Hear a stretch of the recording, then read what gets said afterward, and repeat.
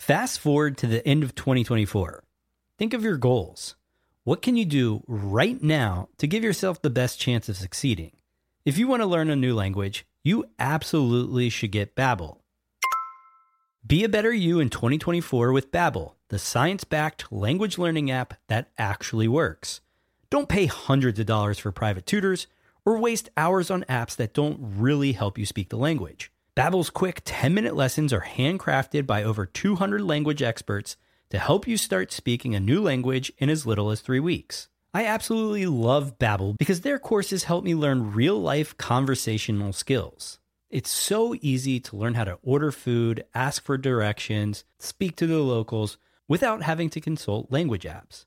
Babbel has over 16 million subscriptions sold. Plus, all of Babbel's 14 award-winning language courses are backed by their 20-day money-back guarantee. Here's a special limited-time offer for our listeners. Right now, get up to 60% off your Babbel subscription, but only for our listeners at babbel.com/SPP. Get up to 60% off at babbel.com/SPP. That's spelled BABBEL.com/SPP. Rules and restrictions may apply. Another day is here, and you're ready for it. What to wear? Check. Breakfast, lunch, and dinner? Check. Planning for what's next and how to save for it?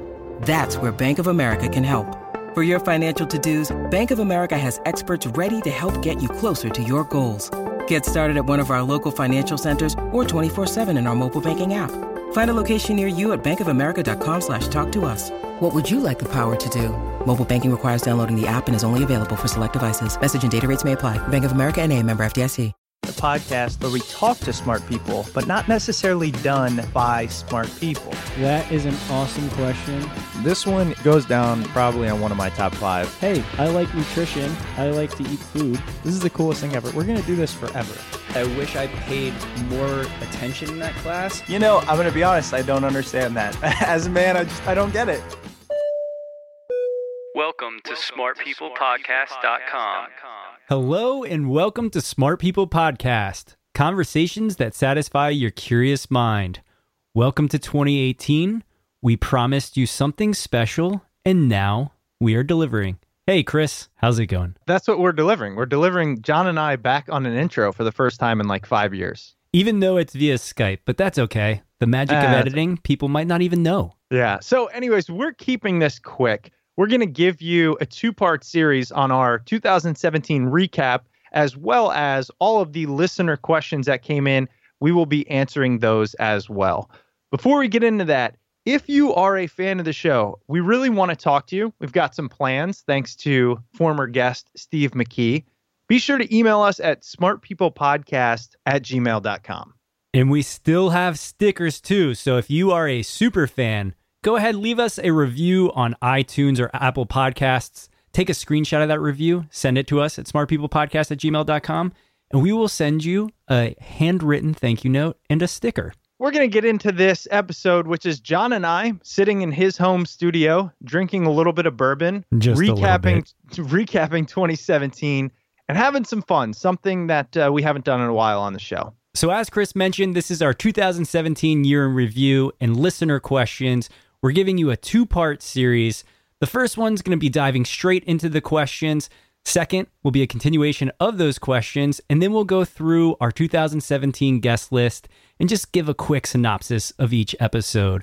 So make sure to download the next in this series and enjoy.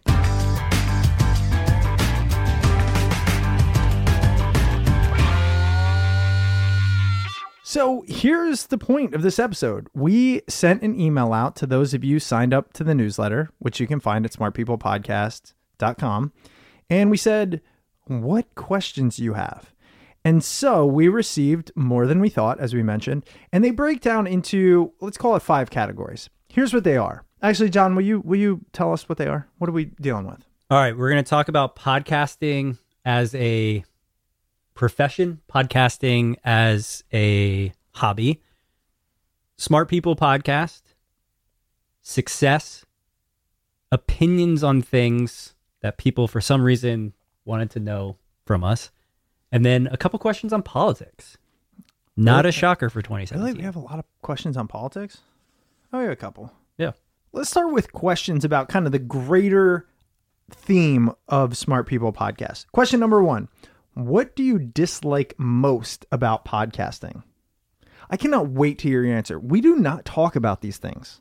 I have a love-hate relationship with editing the podcast because it's so manual and meticulous, and it takes a good amount of time, but there's almost like this feeling of accomplishment and creating art. I know that sounds super corny, putting the episode together, but I do think the amount of time that it takes away from doing other valuable things is the thing that I dislike the most.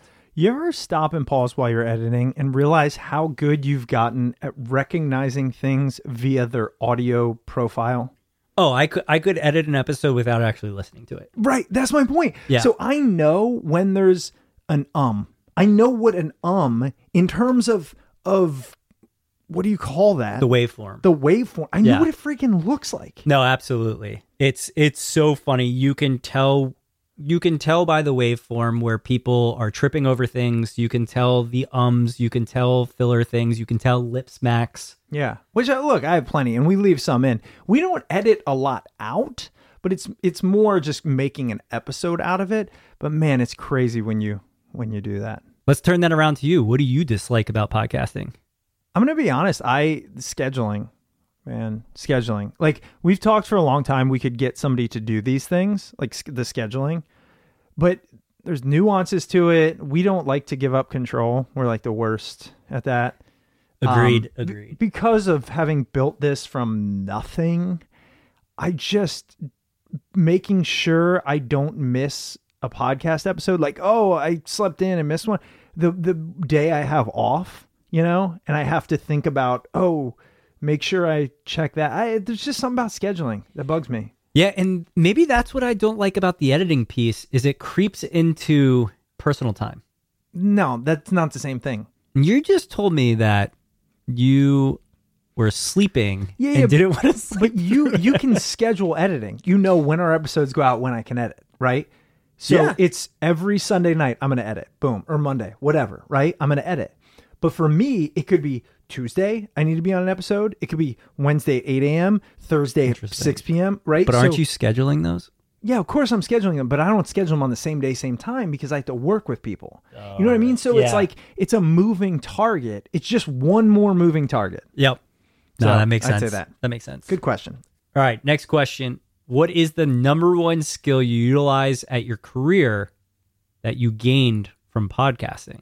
There's a lot. I mean, given what I do for a career, it's listening. It's real, like the ability to truly listen to someone without trying to formulate a response. You know what I mean? You know how we do that as humans? Like when somebody's talking, all we do is think of what we're going to say next. Well, many people don't know this, but I do not pre-prepare many questions. I really don't. And so what the podcast has allowed is I just hear them. I really sink into what they're saying. And due to my curiosity, I'll hear something and I'll be like, oh man, I want to know more. And sometimes it comes out in a poorly formed question. Like that's one of the things I think our podcast differs a little bit is it's not this perfectly scripted Instagram world of questions. But I think the skill anyways is I will hear you and really focus on you. And then when you're done, basically continue that conversation. All right, this is going to be so lame and unplanned, but mine is the exact same. Really? Yeah, that's unplanned. Yes. So one of the things that I think about and reflect on for my job now, when I was leading a team, there'd be a lot of times that I would just sit and listen. And often some of my team members would just be like, are you going to say something? And I'd be like, no, I'm going to keep listening to what you have to say. And then we need to think about it. And I'll either give you some feedback or an opinion or come back to you on things. And it made me sit there and instead of like trying to give an answer right away, because that was my personality before was That's everybody's personality. Of course. The vast majority. Yeah. Of course. Somebody would say something and you want to immediately respond to sound like you know what you're doing, but sometimes you don't know. Sometimes. And yeah, I literally think it's most of the time. most of the time you don't know and you need to think about it. You just have to sit there and listen, really take it in. It's a great point, Roach. All right, moving on. What was your most surprising lesson of 2017? How do you have a surprising lesson? Like something you learned that you didn't think you would learn? No, I'm serious. I feel like every lesson you learn has to be a surprise because otherwise you've already learned it, right? Touche. I think the most surprising lesson for me has been the value of talking to other people and truly listening to them. I mean, when you think about the political landscape of 2016, 2017, and just what's going on in the US, it's crazy, and it's really important to sit back and think like, I should listen to other people. I should figure out like what we're both trying to say, that kind of thing. I don't know. I don't know if it's a cop-out because that's not directly from the podcast, but listening to all the interviews of the podcast just reinforces and reminds me how important it is to listen to other people, because other people's opinions matter and their thoughts matter, and you might disagree, but still matters.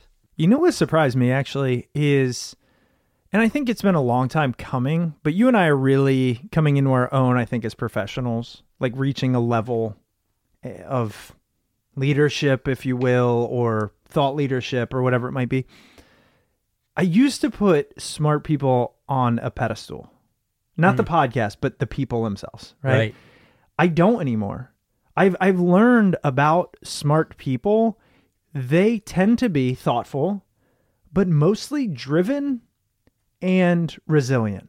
So they decide they want to focus on something and they just do. So what makes them truly smart is focus and persistence. And so my surprising lesson was I have as much to offer the world as almost anyone we've interviewed. I say almost because some people are just on another level. But the differentiator is their willingness to focus on a singular goal, task, idea, and really make it come to life. So I've got a lot to learn and a lot to work on, but doesn't make anyone better. And I think that goes for everyone. Like, you listen to the show, you listen to people, you listen to smart people. Some of you already know what I'm saying, but no one's better than you. You just have to be willing to put the time in and then make it a cogent message that other people are willing to or want to listen to. All right. What do we go next, Roach? Who was your favorite guest and why? Of 2017? No, let's say the entire podcast. Ever? Oh, boy. I don't love this question because I feel like I've answered it before and I don't like giving the same thing. Like, I almost want to get other people credit. Who's your favorite? I don't even know why this is the case, but I'm going to go with Brene Brown. I don't know why. It's just the message of like the permission that she gives. I feel like she's one of the most authentic people I've ever talked to. And yeah, that's it. Short and simple. Brene, what about you? Mine's been the same since we had the person on the podcast. Alexis Ohanian. Yeah. Created Reddit, drove me towards GA, told me that I should be looking into web development, kind of gave me that permission to get out of consulting and into an industry that I wanted to be in. And I don't see that changing. And he married Serena Williams. Yeah, I mean, that's pretty cool too. Well done, Alexis. He's a cool guy. Actually, you know what? There was a tweet that Anil Dash put out. Who? Anil Dash. So Anil put out this tweet where he said, who is responsible for getting you and helping you into the position that you're in right now? And it really went viral. It went up viral on Twitter, LinkedIn, all these different places.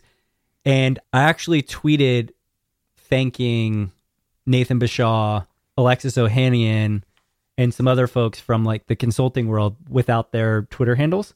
And the only two people that liked the tweet were Nathan and Alexis. Yeah, which was pretty cool.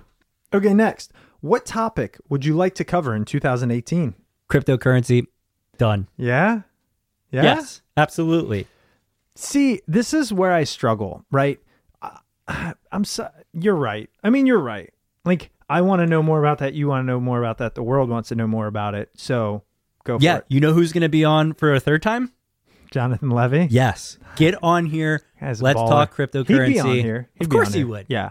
We love him. Smart guy. He's the one that convinced us to buy Bitcoin at I mean, he convinced us via his Facebook messages, but like, Yeah. what Do was we it? do we want to 3 talk grand? about $4,000? Do we want to talk about the time that a very kind and thoughtful listener in 2013 gave us a Bitcoin as a donation, and it was worth $103? Let's talk about that. When he donated it, It was worth $103. he gave us $100. Yep. Wow. Bitcoin dropped Respect. to 86, so And we sold it.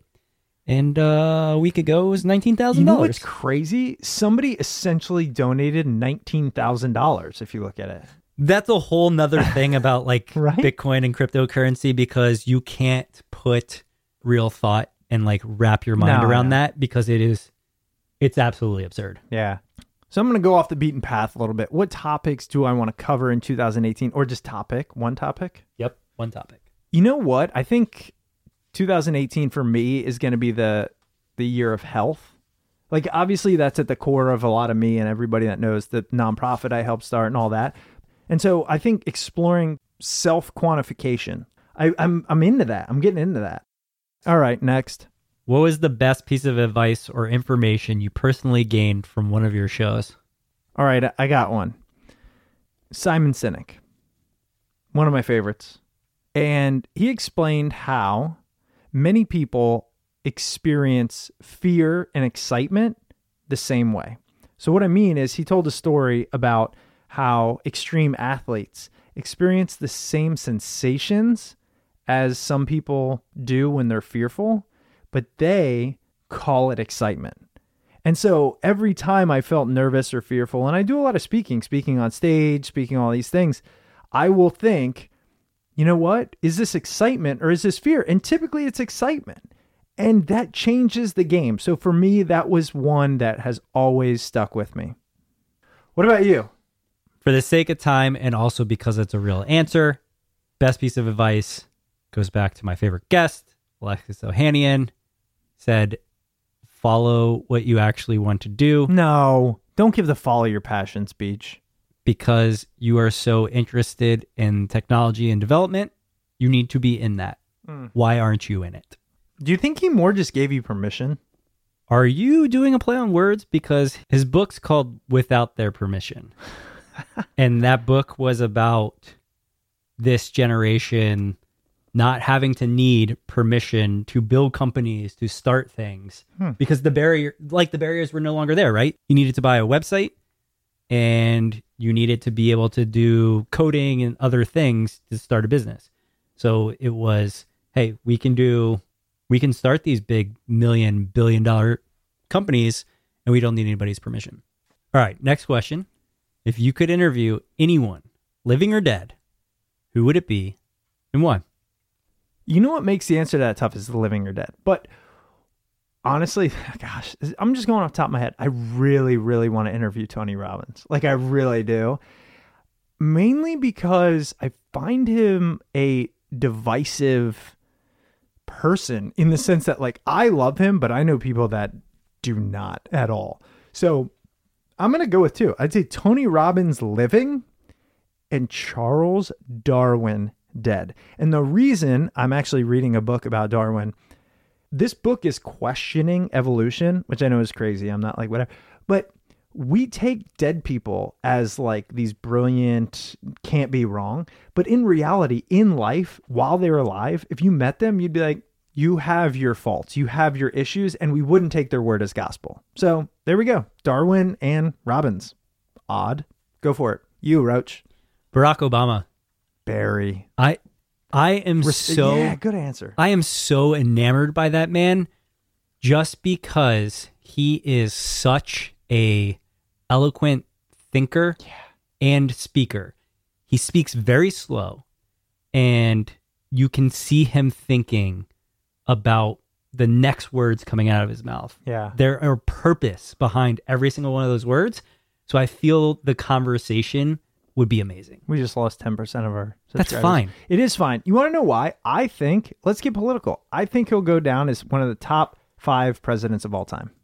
I think this gets back to what you were just saying, though, because we put presidents that are no longer alive almost in this god or superhero stature. And you sit here and you say, is Barack Obama a better president than Abraham Lincoln, Thomas Jefferson? And if you truly lived during the time of those people, how many faults would you know? Absolutely. About That's them, my right? point. No, in the future, like I think who knows when. I just think the history books. But that's a ridiculous statement for me to make. I have nothing to back it up. So don't. I just have a feeling I would put money on them. I do think that I'll put a Bitcoin on that, by the way. Is it me? Yeah, it's me. I know this is one of your favorites. In building Smart People Podcast, what has been your favorite failure? This is my favorite. I know. And I want to explain why it's my favorite first. I think that failure is such an important thing and is a thing that should be celebrated. There are so many things that we can list from this. List them. I'm curious. I'm as curious to know your answers to these questions as the listeners. I really am. I Having think known you for 22 years? that's crazy. Yeah, I'm interested. I think my favorite failure is the number of pivots or things that we've tried to do that haven't been successful. So Name two. doing the mastermind. And Yep, that's this the obvious. this one blows my mind because when we decided that we had failed, we said, all right, we're going to give everybody their money back. And we initiated refunds. And there were people that said, I don't want my refund, keep the money. And I think that was such an eye-opening thing for us because while we thought we had failed, there was something there for certain people that we had succeeded. The failure there and why it opened my eyes is you need to talk to people, not just have your own opinion, right? Like we thought, oh, this thing stinks. We need to wrap it up. Well, no, I didn't think it stunk. I really didn't. I didn't. Dude, I don't know why did the we stopped webinars. We did the webinars. We stopped because we thought, oh, there's only 30 people that signed up.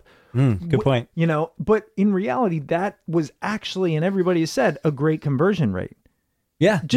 Well, conversion rate's the wrong way to put it. But, you know, you guys put out a beta, not even a beta. What comes before beta? Alpha. Alpha. What comes before alpha? Zeta? Nothing. Yeah, well, like the worst. You guys put out some, and X amount of people bought in, like hundreds actually showed interest. So I don't think it was, I actually really liked the product. It was just, we're constantly balancing family, real careers, like things that support us, and a hobby that we're passionate about. And the amount of time it was like, oh, we're putting 40 hours a week into this mastermind. Yeah. And it's going to make $200 a month. No, but Honestly, that's what it was. So that's why it was my favorite. What was yours? I Your said name. favorite I said failure? name two.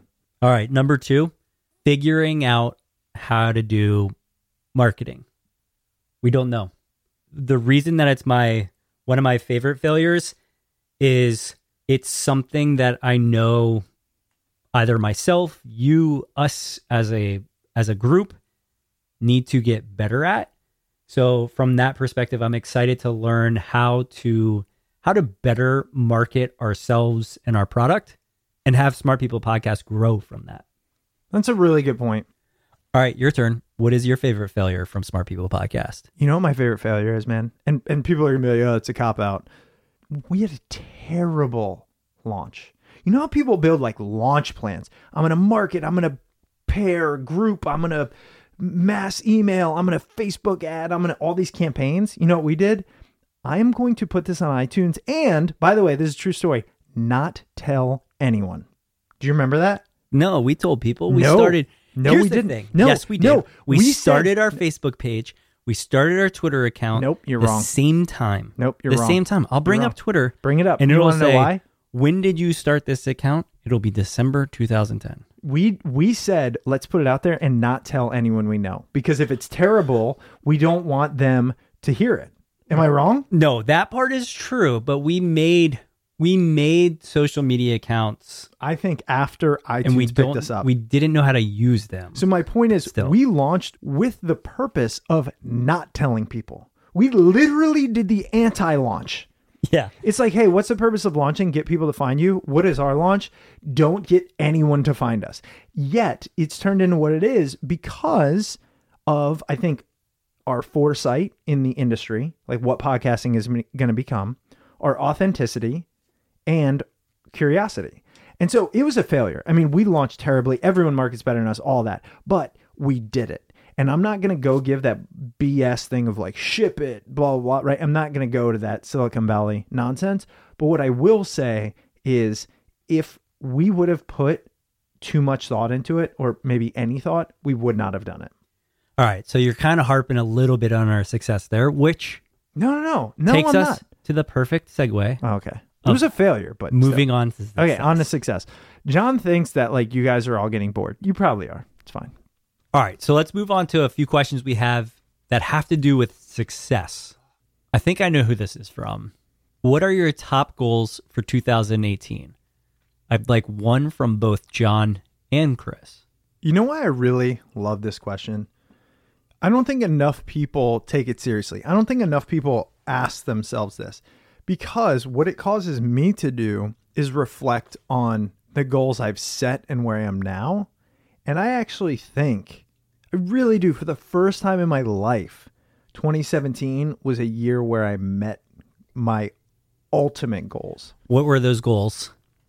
I need to know. Honestly, man, it was things like be happy with your day to day.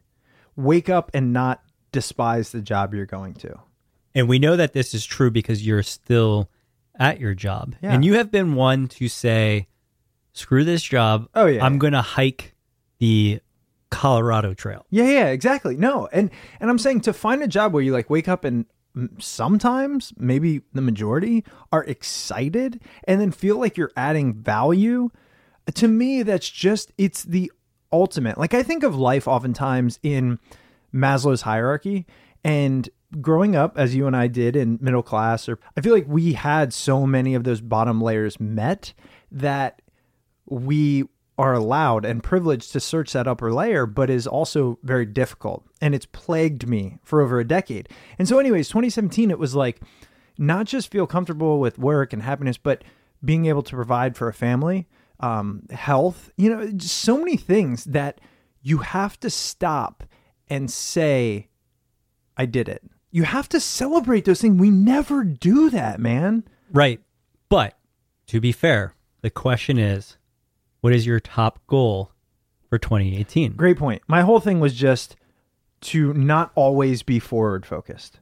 That's fair. Everything we learn in the world is forward focused, and that was all I'm saying is what I have accomplished. But for 2018, continuing this trend of work for me, and I want to be more of a creator. I honestly, my goal for 2018 is to have a very clear picture and working towards the picture of what this podcast and myself as an entrepreneur will become. So I'd say the goal is to be even more focused on what I personally want to be responsible for in this world and taking action on it. I don't have specifics around it yet.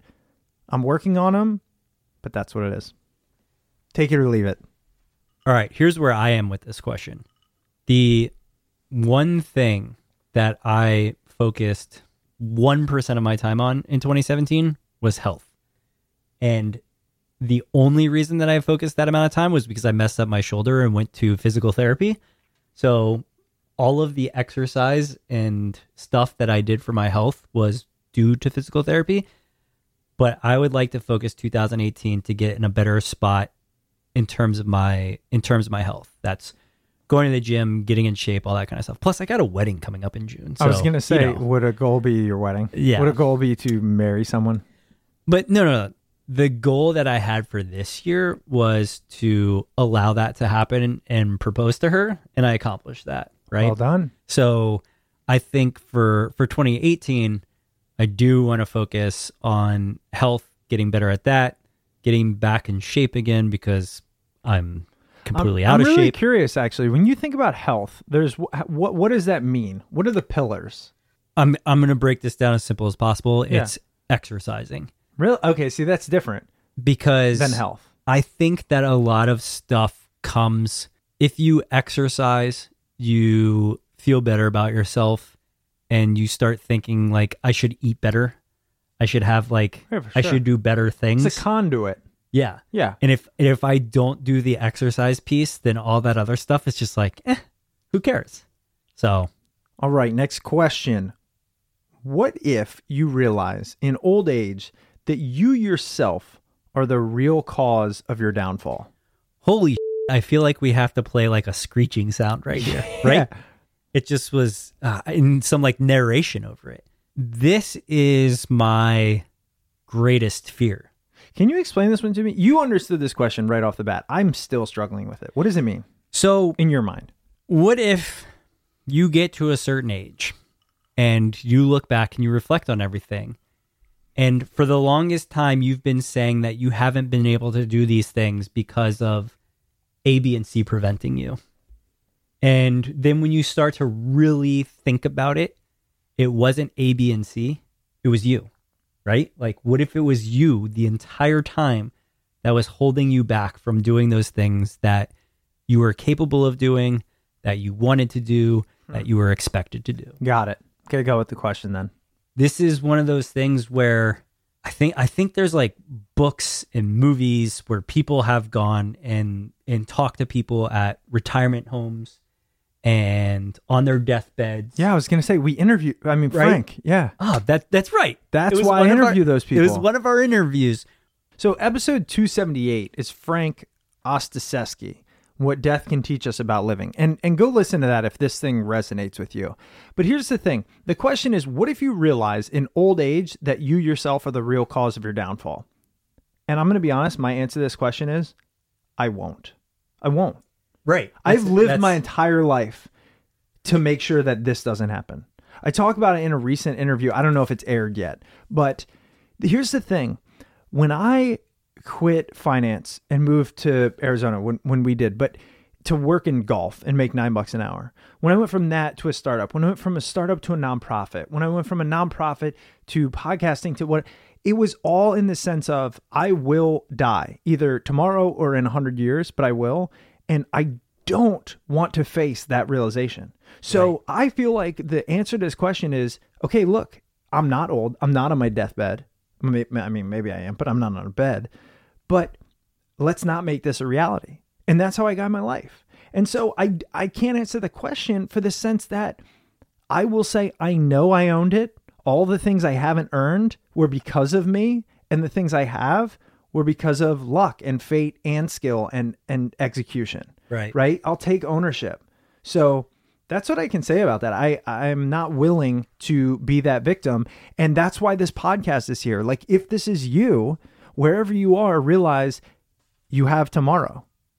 And if you're lucky and you have tomorrow, then change it so that you can say, yes, maybe X amount of years were a struggle or difficult or not what I wanted, but I changed it. So that's my answer. All right, curveball. This was a 2-part question. Okay. Second part to the question was, how do I find meaningful work?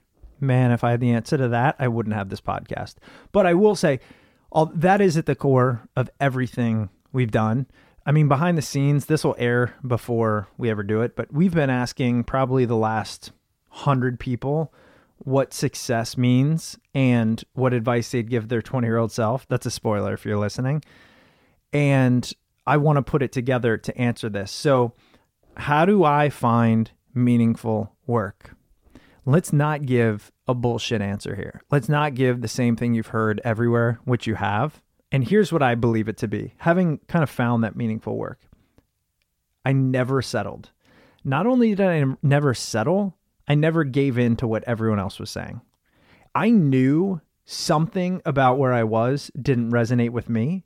And even if by all standards, it wasn't the optimal choice, I made it anyways. I believe there's a quote I have, and it's, the mind knows no answers and the heart knows no questions.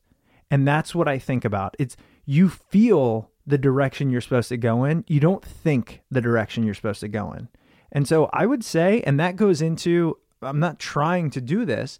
I was going to say, didn't you mention that in the Mike Lewis episode? That was Mike Lewis. Yeah, it was. And see, I listen to these episodes. do. When I edit them, I am a listener. Yeah, and also episode 283, Philip Shepard, get out of your head and in your body. The reason I like that is I think our body knows more answers than we give it credit for. So I would say tune in to the answer you already know. Yeah, meaningful work is only meaningful to you. You just have to basically listen to yourself, where it's, what do I find meaning in? What do I think is meaningful? And do that. If you think it's meaningful to be a clown and do kids shows, like, cool, do it, follow it, figure out how to do it. But nobody can tell you what's meaningful to you. You have to figure that out on your own, and you have to ask yourself that question. Yeah, but your answer, I think, needs to be focused in on, because what you're essentially saying is this idea that I think we put too much emphasis on meaning and relating it to societal meaning. Right. And even Steve McKee talked about, like, be a little selfish, like what means something to you, and then do that. And here's what will happen. You'll do it. You'll take that job, take that career, whatever, and you'll feel this is right or this is wrong. And then just listen to that. Don't listen to all the other things. Or you could do it.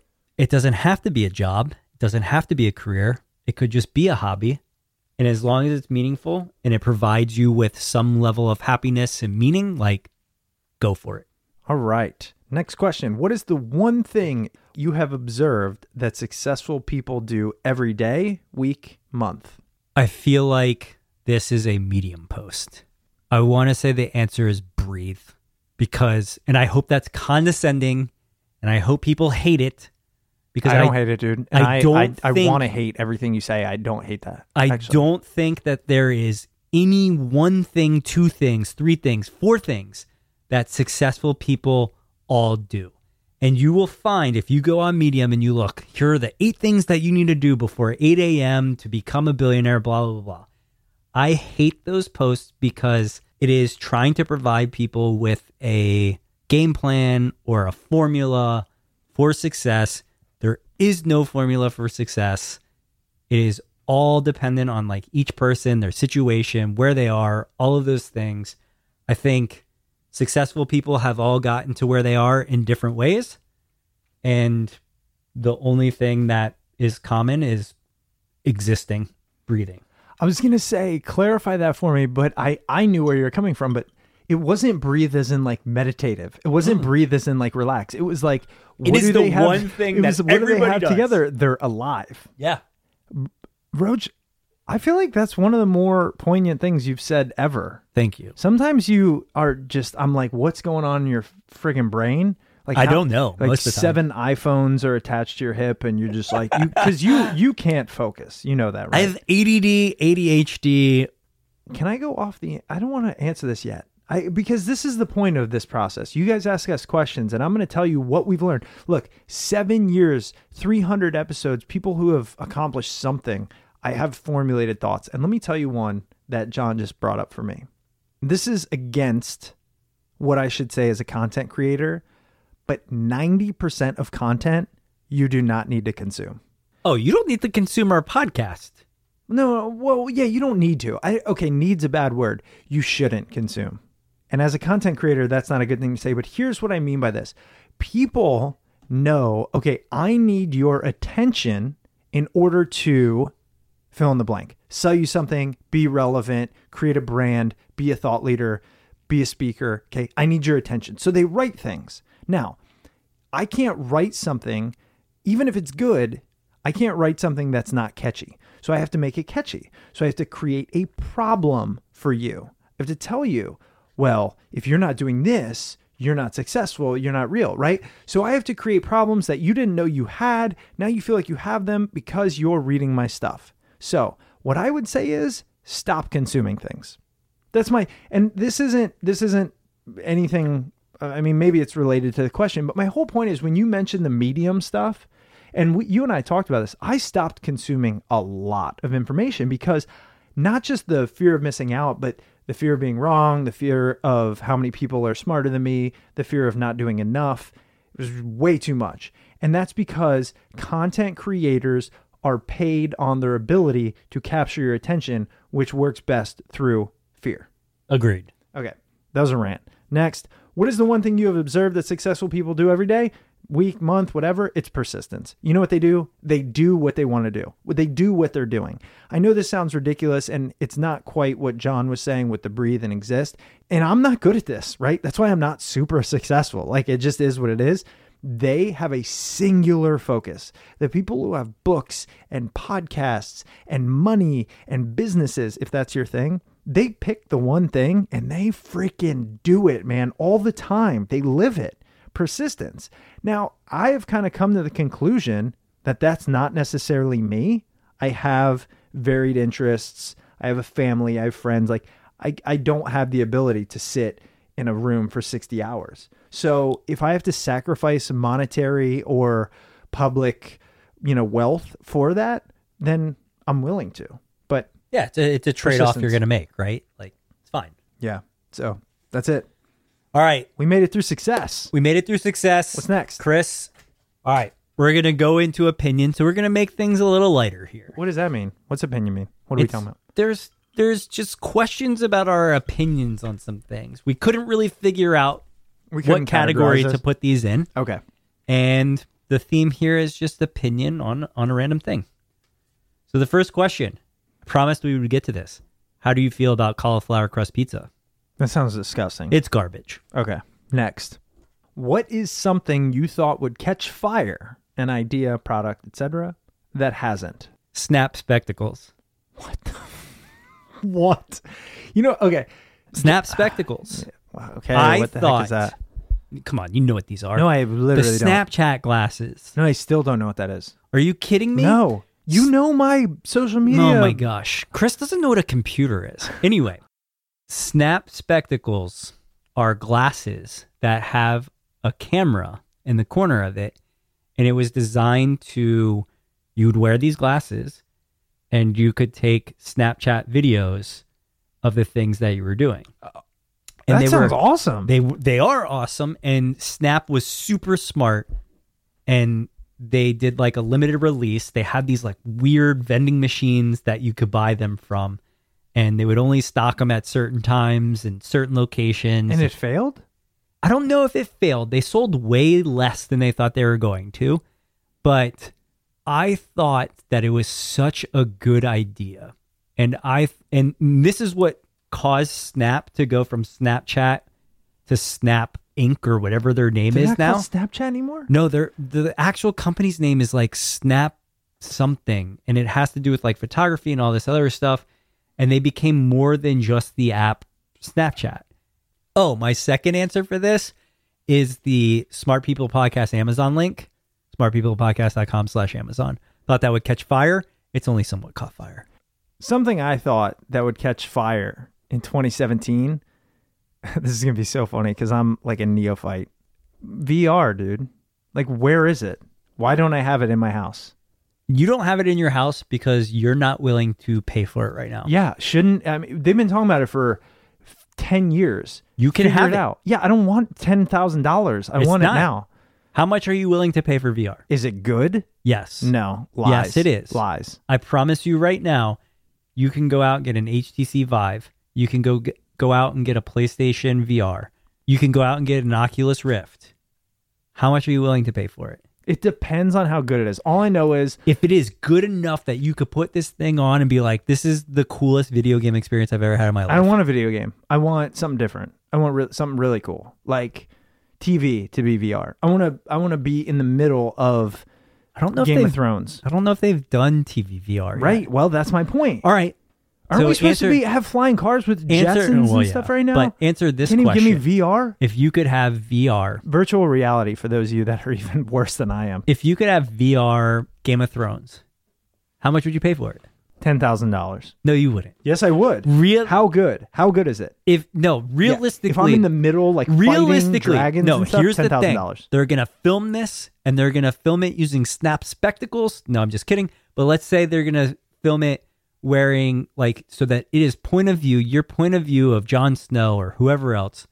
How much would you pay for it? No, I want to be fighting alongside him, and then $10,000. All right, so you can. I would take it from the Smart People Podcast account. Why would I'd make you it a pay- business expense. All right, you can't business expense this. I want to know out of your pocket, how much would you pay to have this happen? $3,000. Okay, so right now, you can buy VR systems for $400 and $700 that are fantastic. They're not good enough. It hasn't caught fire. Dude, the question was caught fire. Okay, moving on. What 3 books do you recommend for 2018? All right, 3 books I would recommend. It can only be 3? I don't know. That's what the question was, man. We're at the whim of the listeners. Okay, my 3 books for 2018, and some of these are older, but that's okay. If you haven't read them, read them. Number 1, Hooked, How to Build Habit-Forming Products. That book is amazing. Essentialism by Greg McKeown. It's the disciplined pursuit of less. It's focusing on minimalism and is absolutely amazing. It's a New York Times bestseller. It's one of my favorite books. And then the last book is, again, another, I believe, guest that we've had on the show. And it pains me to say this because Pat Flynn also gave this as one of his favorite books. But it's called The Coaching Habit, Say Less, Ask More, Yeah. and Change the Way You Lead Forever. Guy's name? Michael Bungay Stanier. Michael Bungay Stanier. I remember him. Yeah, This great dude. book Great dude. is amazing. Yeah, good And point. here's the thing. You went through coaching school, Yeah. coaching certification, whatever that's called. Yep. I'm a coach. Not everybody is a coach Yeah, well, you should be. by profession, but everybody is a coach in life.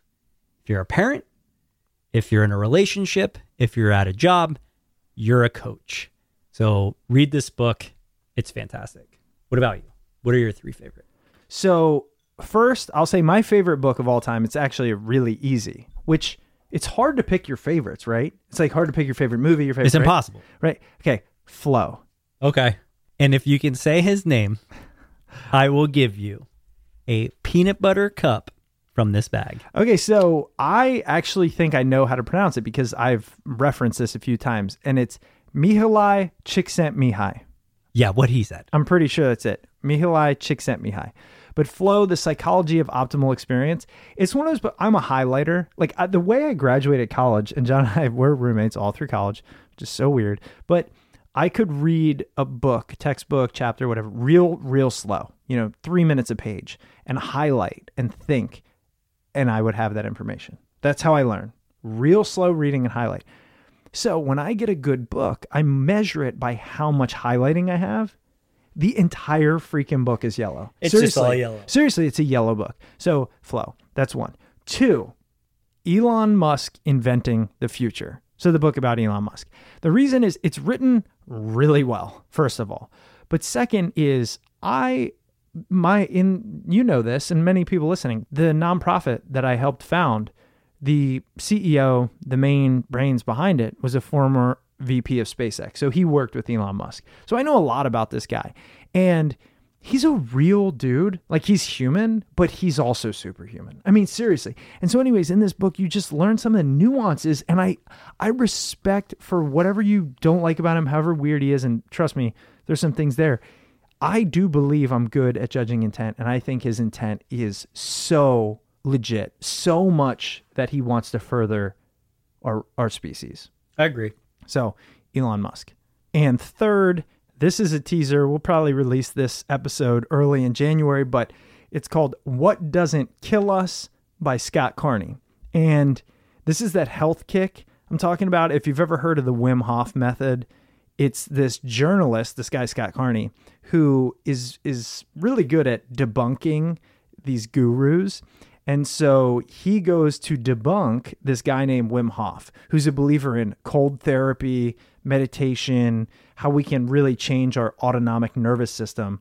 And long story short, as you'll hear in the episode, he goes to Poland and is part of this experiment with Wim.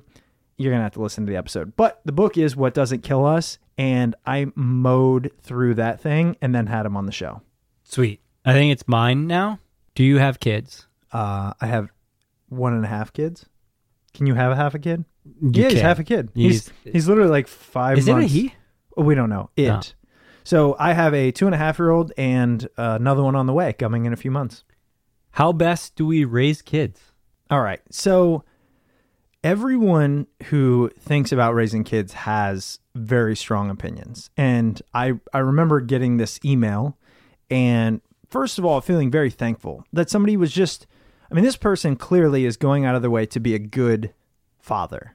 And so although there's so many opinions, I think it comes down to 2 key factors. And I've learned this.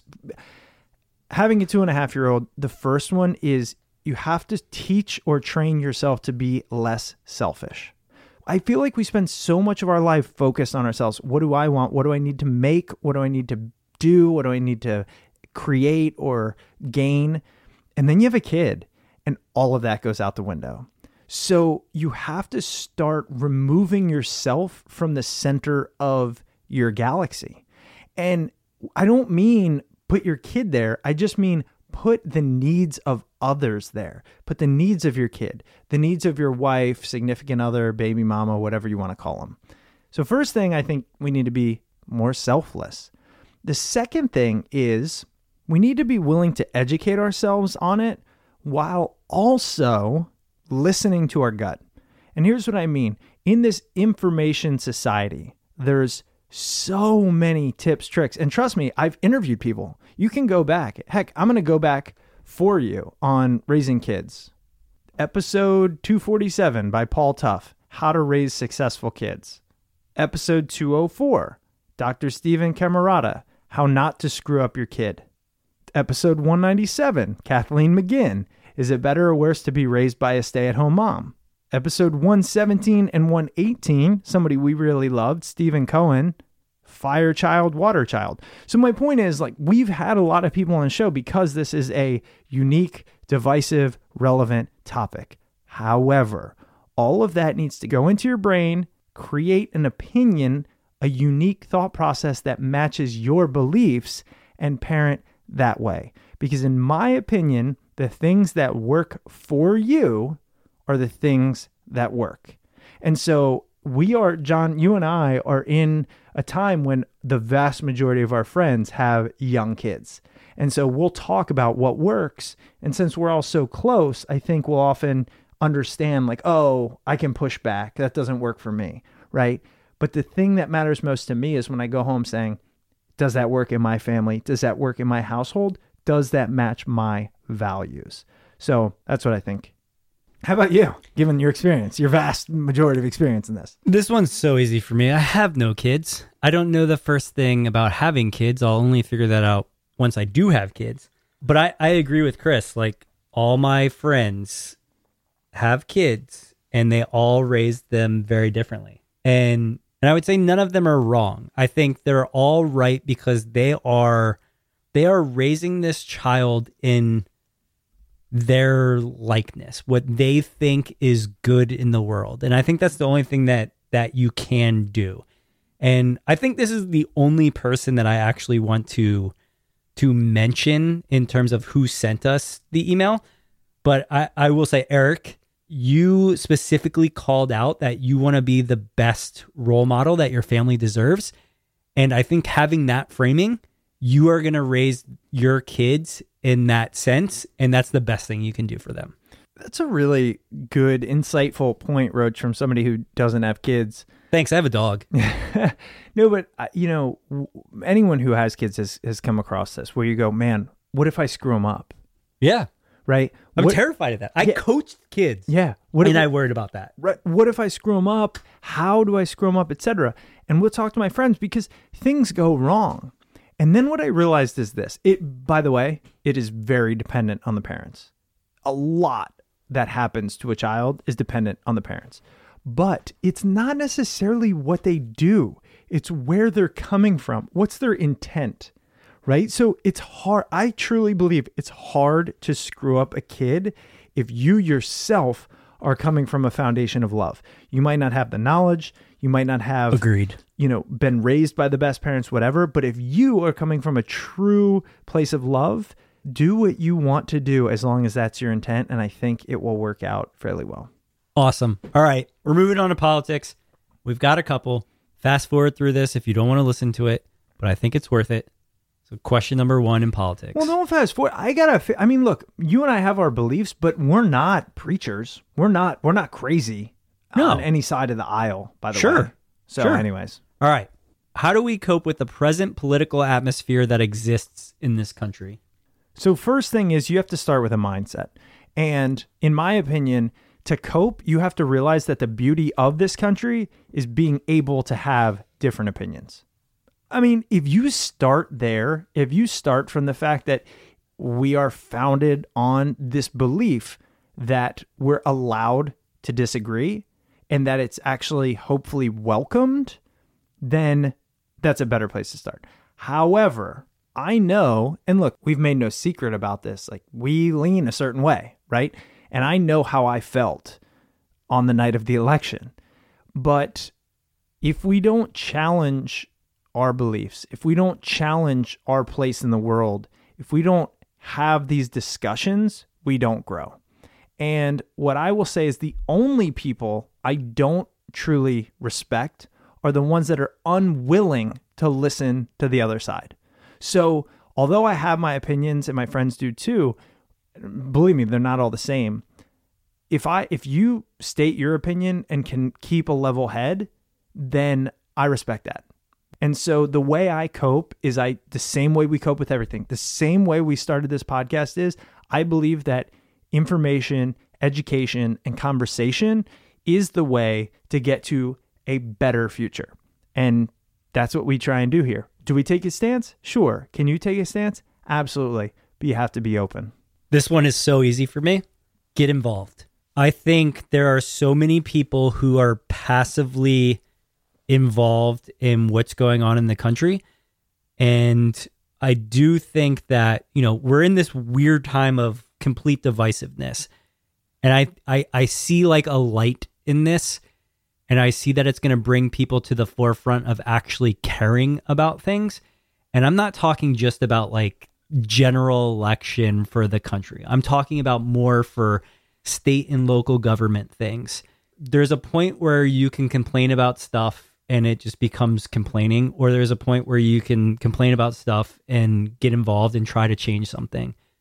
I think it's super important that people get involved, that they run for office if they're fed up with things, or they volunteer for somebody who's running for office.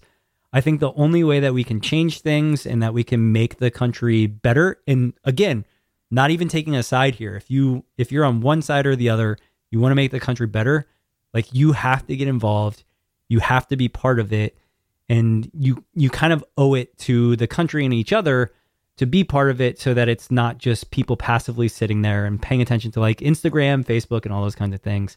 But just get involved, do what you can, find people that are fighting for the causes that you're fighting for, fight for those causes.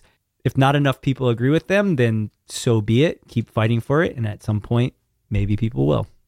Which guest have you had that you could bring back to help explain what is going on in our country with all the polarization and populism? Oh my God, I'm so happy that I got asked this question first, because I've been thinking about this forever and I have the perfect answer for it. Because I haven't. Andrew Breitbart. Wow. So just drop the mic and walk away. Here's why. Because he died? Well, he died. He passed away, right?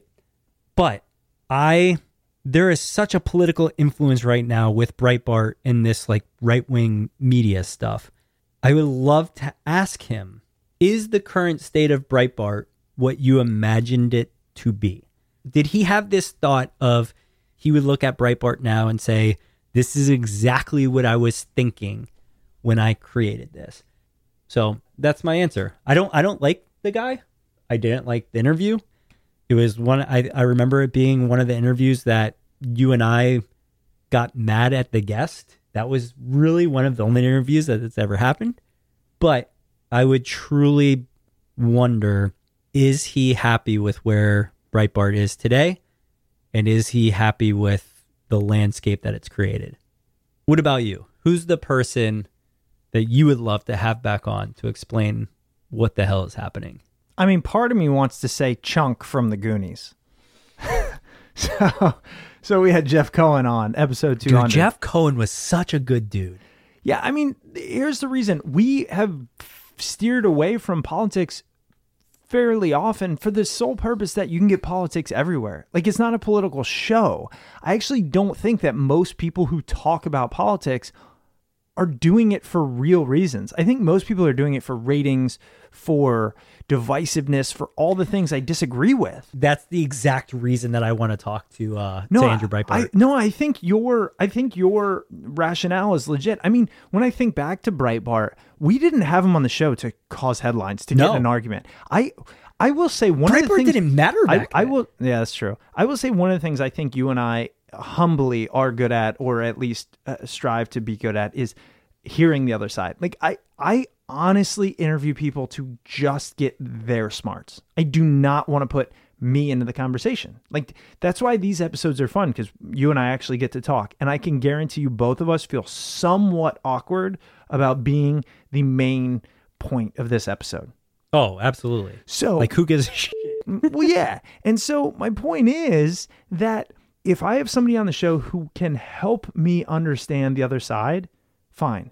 But if they're doing it to boost their ratings, boost their website, boost their everything, that's not why I'm here. So if I were to have to pick one, it might be somebody like Dr. Michio Kaku, episode 133, or Louis Schwartzberg, episode 100. I mean, people that really are creatives that are so far removed from politics, so I could learn something different on how their experiences outside of politics have shaped their political views. You know what I mean? To add more to the conversation. Yeah. I think that would be it. All right. This wasn't planned, but let's put ourselves on the spot. Okay. I need one question from you. You'll get one question from me off top of the head. Okay. Think back to when we started the podcast. December 2010-ish? Is that what, It was October? exactly December 2010. Okay. What's the biggest difference between you at that point and you now? The easiest answer is confidence in this podcast and confidence in the abilities to do this podcast. I think about how much confidence has been brought in terms of public speaking or talking about something that I've created, or even just doing something for 7+ years. We've done almost 300 episodes of this. I don't think that there's anything that I've ever done consistently For 7 years. I totally, this long. I know. Isn't that insane? Yeah, it's crazy. What about you? So if I think back, 2010, I'd say it's comfort in who I am as a person. So when I think back to that, I mean, this was all sparked by really a journey of not knowing myself enough and not being prompted to know myself enough. Like, we grew up in this place where you strive, but you don't inquire enough about yourself, your motivations, your life. And this podcast, stepping into this, was the first kind of open admission to, I want to learn more about me and the world I inhabit. And through this process, and I hope it keeps going, but I've realized the benefit of curiosity, of questioning, and of openness. And so I think now I'm comfortable in what I know and what I don't know. And back then I was uncomfortable with what I didn't know. All right. So my last question. Yeah, so it's your question. You gave the serious question, but the question that I had in my mind is, how do you feel about the Giancarlo Stanton trade that was orchestrated Well played, sir. by Derek Jeter, the new owner of the Miami Marlins, and trading it to his old team, the New York Yankees? Conspiracy, yes or no? No, because Derek Jeter can do no wrongs. That's, I mean, plain and simple. Let's be honest. Here's what happened, okay? Giancarlo Stanton wants to win a title. And honestly, there's no better place to give you those odds. I mean, they're going to be the odds-on favorite to win the World Series. Does that mean they're going to win? No. However, the other thing is, they have the potential to be the best duo in any sport ever. Duo? Yeah, duo. Like Duo? Well, I mean, like Pippen, Jordan, or Maris and Mantle? Mantle. Duo. That team with Judge, Stanton, and I believe Sanchez. Yeah. Okay, trio, fine. But Sanchez is a catcher. I mean, he's great. Oh, He's sure. great. The three of them hit 159 No, but he's home runs. He's great for a catcher. He's great. But I'm just saying, he's not. I mean, you could put 10 people above Sanchez. You can't put 10 people above Stanton and Judge. True, but I'm saying Sanchez hit a lot of home runs last year. Yeah. Well, yeah. Okay, fine. So you take Stanton's We're numbers. still talking duo. You take Stanton's numbers, you take Judge's numbers, and Sanchez's numbers, and just the three of them combine for more than the Red Sox or I believe anybody else in the AL East Not a chance. for home runs. 3 100%. versus an entire lineup? Yes. No way. 1,000%. 1,000%. No This was the stat that blew me away when I saw that trade was made. On top of that, the Yankees are going to figure out a way to restructure that contract And get under the luxury tax. get under the luxury tax. But I will say that the shining star here is I think that this makes it incredibly hard for them to get Bryce Harper. So I think Bryce Harper will either stay with the Nationals or go to the Cubs. Yo, if I'm Cashman, I say I will literally dump everyone from our team. I will only start 4 players. I will start. One of 3 them's going to outfield- pitch. Bryce Harper can pitch from center field for all I care. So funny. And I will put the 4 of them in. Anyways, If it's anything, amazing. you just realized we love baseball. We still love baseball. Baseball's the sport. greatest. It's the Baseball has greatest. been very, very good to me. All right, that's it for part 1. Please stay tuned for part 2 of our listener questions and 2017 year in review. Hope you enjoyed it. Next one soon to come.